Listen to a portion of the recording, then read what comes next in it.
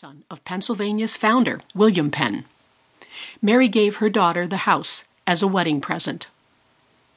The Penns only lived in the house for about 3 years because of the strained relationship between the colonies and Great Britain. Richard Penn entertained many of the delegates from the First Continental Congress at his home, including the future president, George Washington. It was Penn who was asked to present the colony's grievances to King George III, and he did so in 1775 when he traveled with his family to England.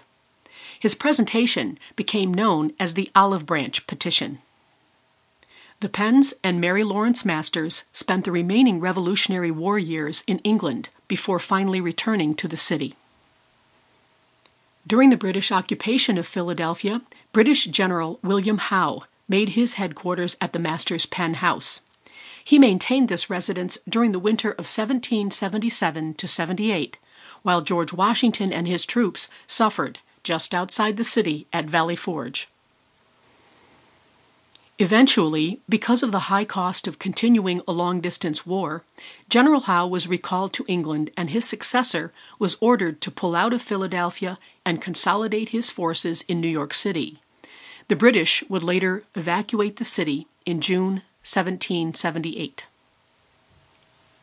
The next occupant of the Masters Penn House was one of George Washington's highest-ranking generals, Major General Benedict Arnold. His reckless spending and lavish lifestyle, supposedly supported by graft, profiteering, and theft, alienated his supporters and ultimately forced him to resign his post as military governor by March of 1779.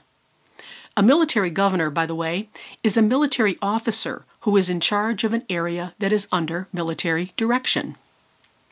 Arnold received this position in 1778.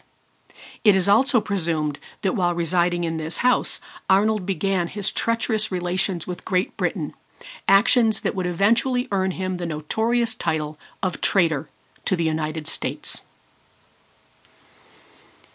On January 2, 1780, the Masters Penn House suffered heavy damage from a fire.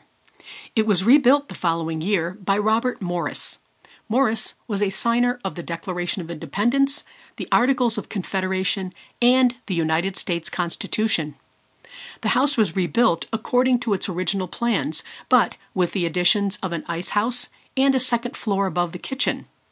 The third floor was added in 1784. In 1790, Philadelphia was named the capital of the new country for a 10-year period, while the federal city, Washington, D.C., was in the process of being developed, and Robert Morris offered up his home to be the official residence of the new president.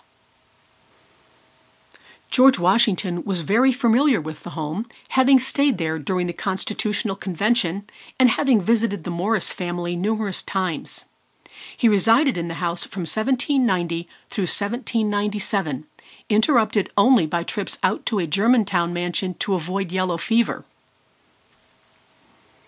Washington built his own additions to the house, a 2-story bow to the main house, a 1-story servants' hall, and expansions of the stables and original servants' quarters. However, being a proud Virginian, he continued to advocate for the nation's capital to eventually move to Virginia.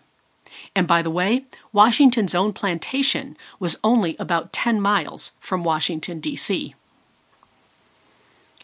It was no secret that as a plantation owner from Virginia, George Washington owned slaves. Under the gradual abolition law of 1780, Pennsylvania prohibited further importation of slaves into the state, but respected the rights of current slave owners, allowing them to retain their adult slaves with the condition that future children of enslaved women would be considered free. Slaves owned by non-residents of Pennsylvania could obtain their freedom if they could prove that they resided in the state for 6 months. That's 6 continuous months without leaving the state. The President of the United States was not above this law. For non-resident George Washington, this meant that if he were to stay in Philadelphia for more than 6 months with his slaves, they could obtain their freedom. In 1788, the abolition law was amended to forbid the rotation of slaves in and out of the state.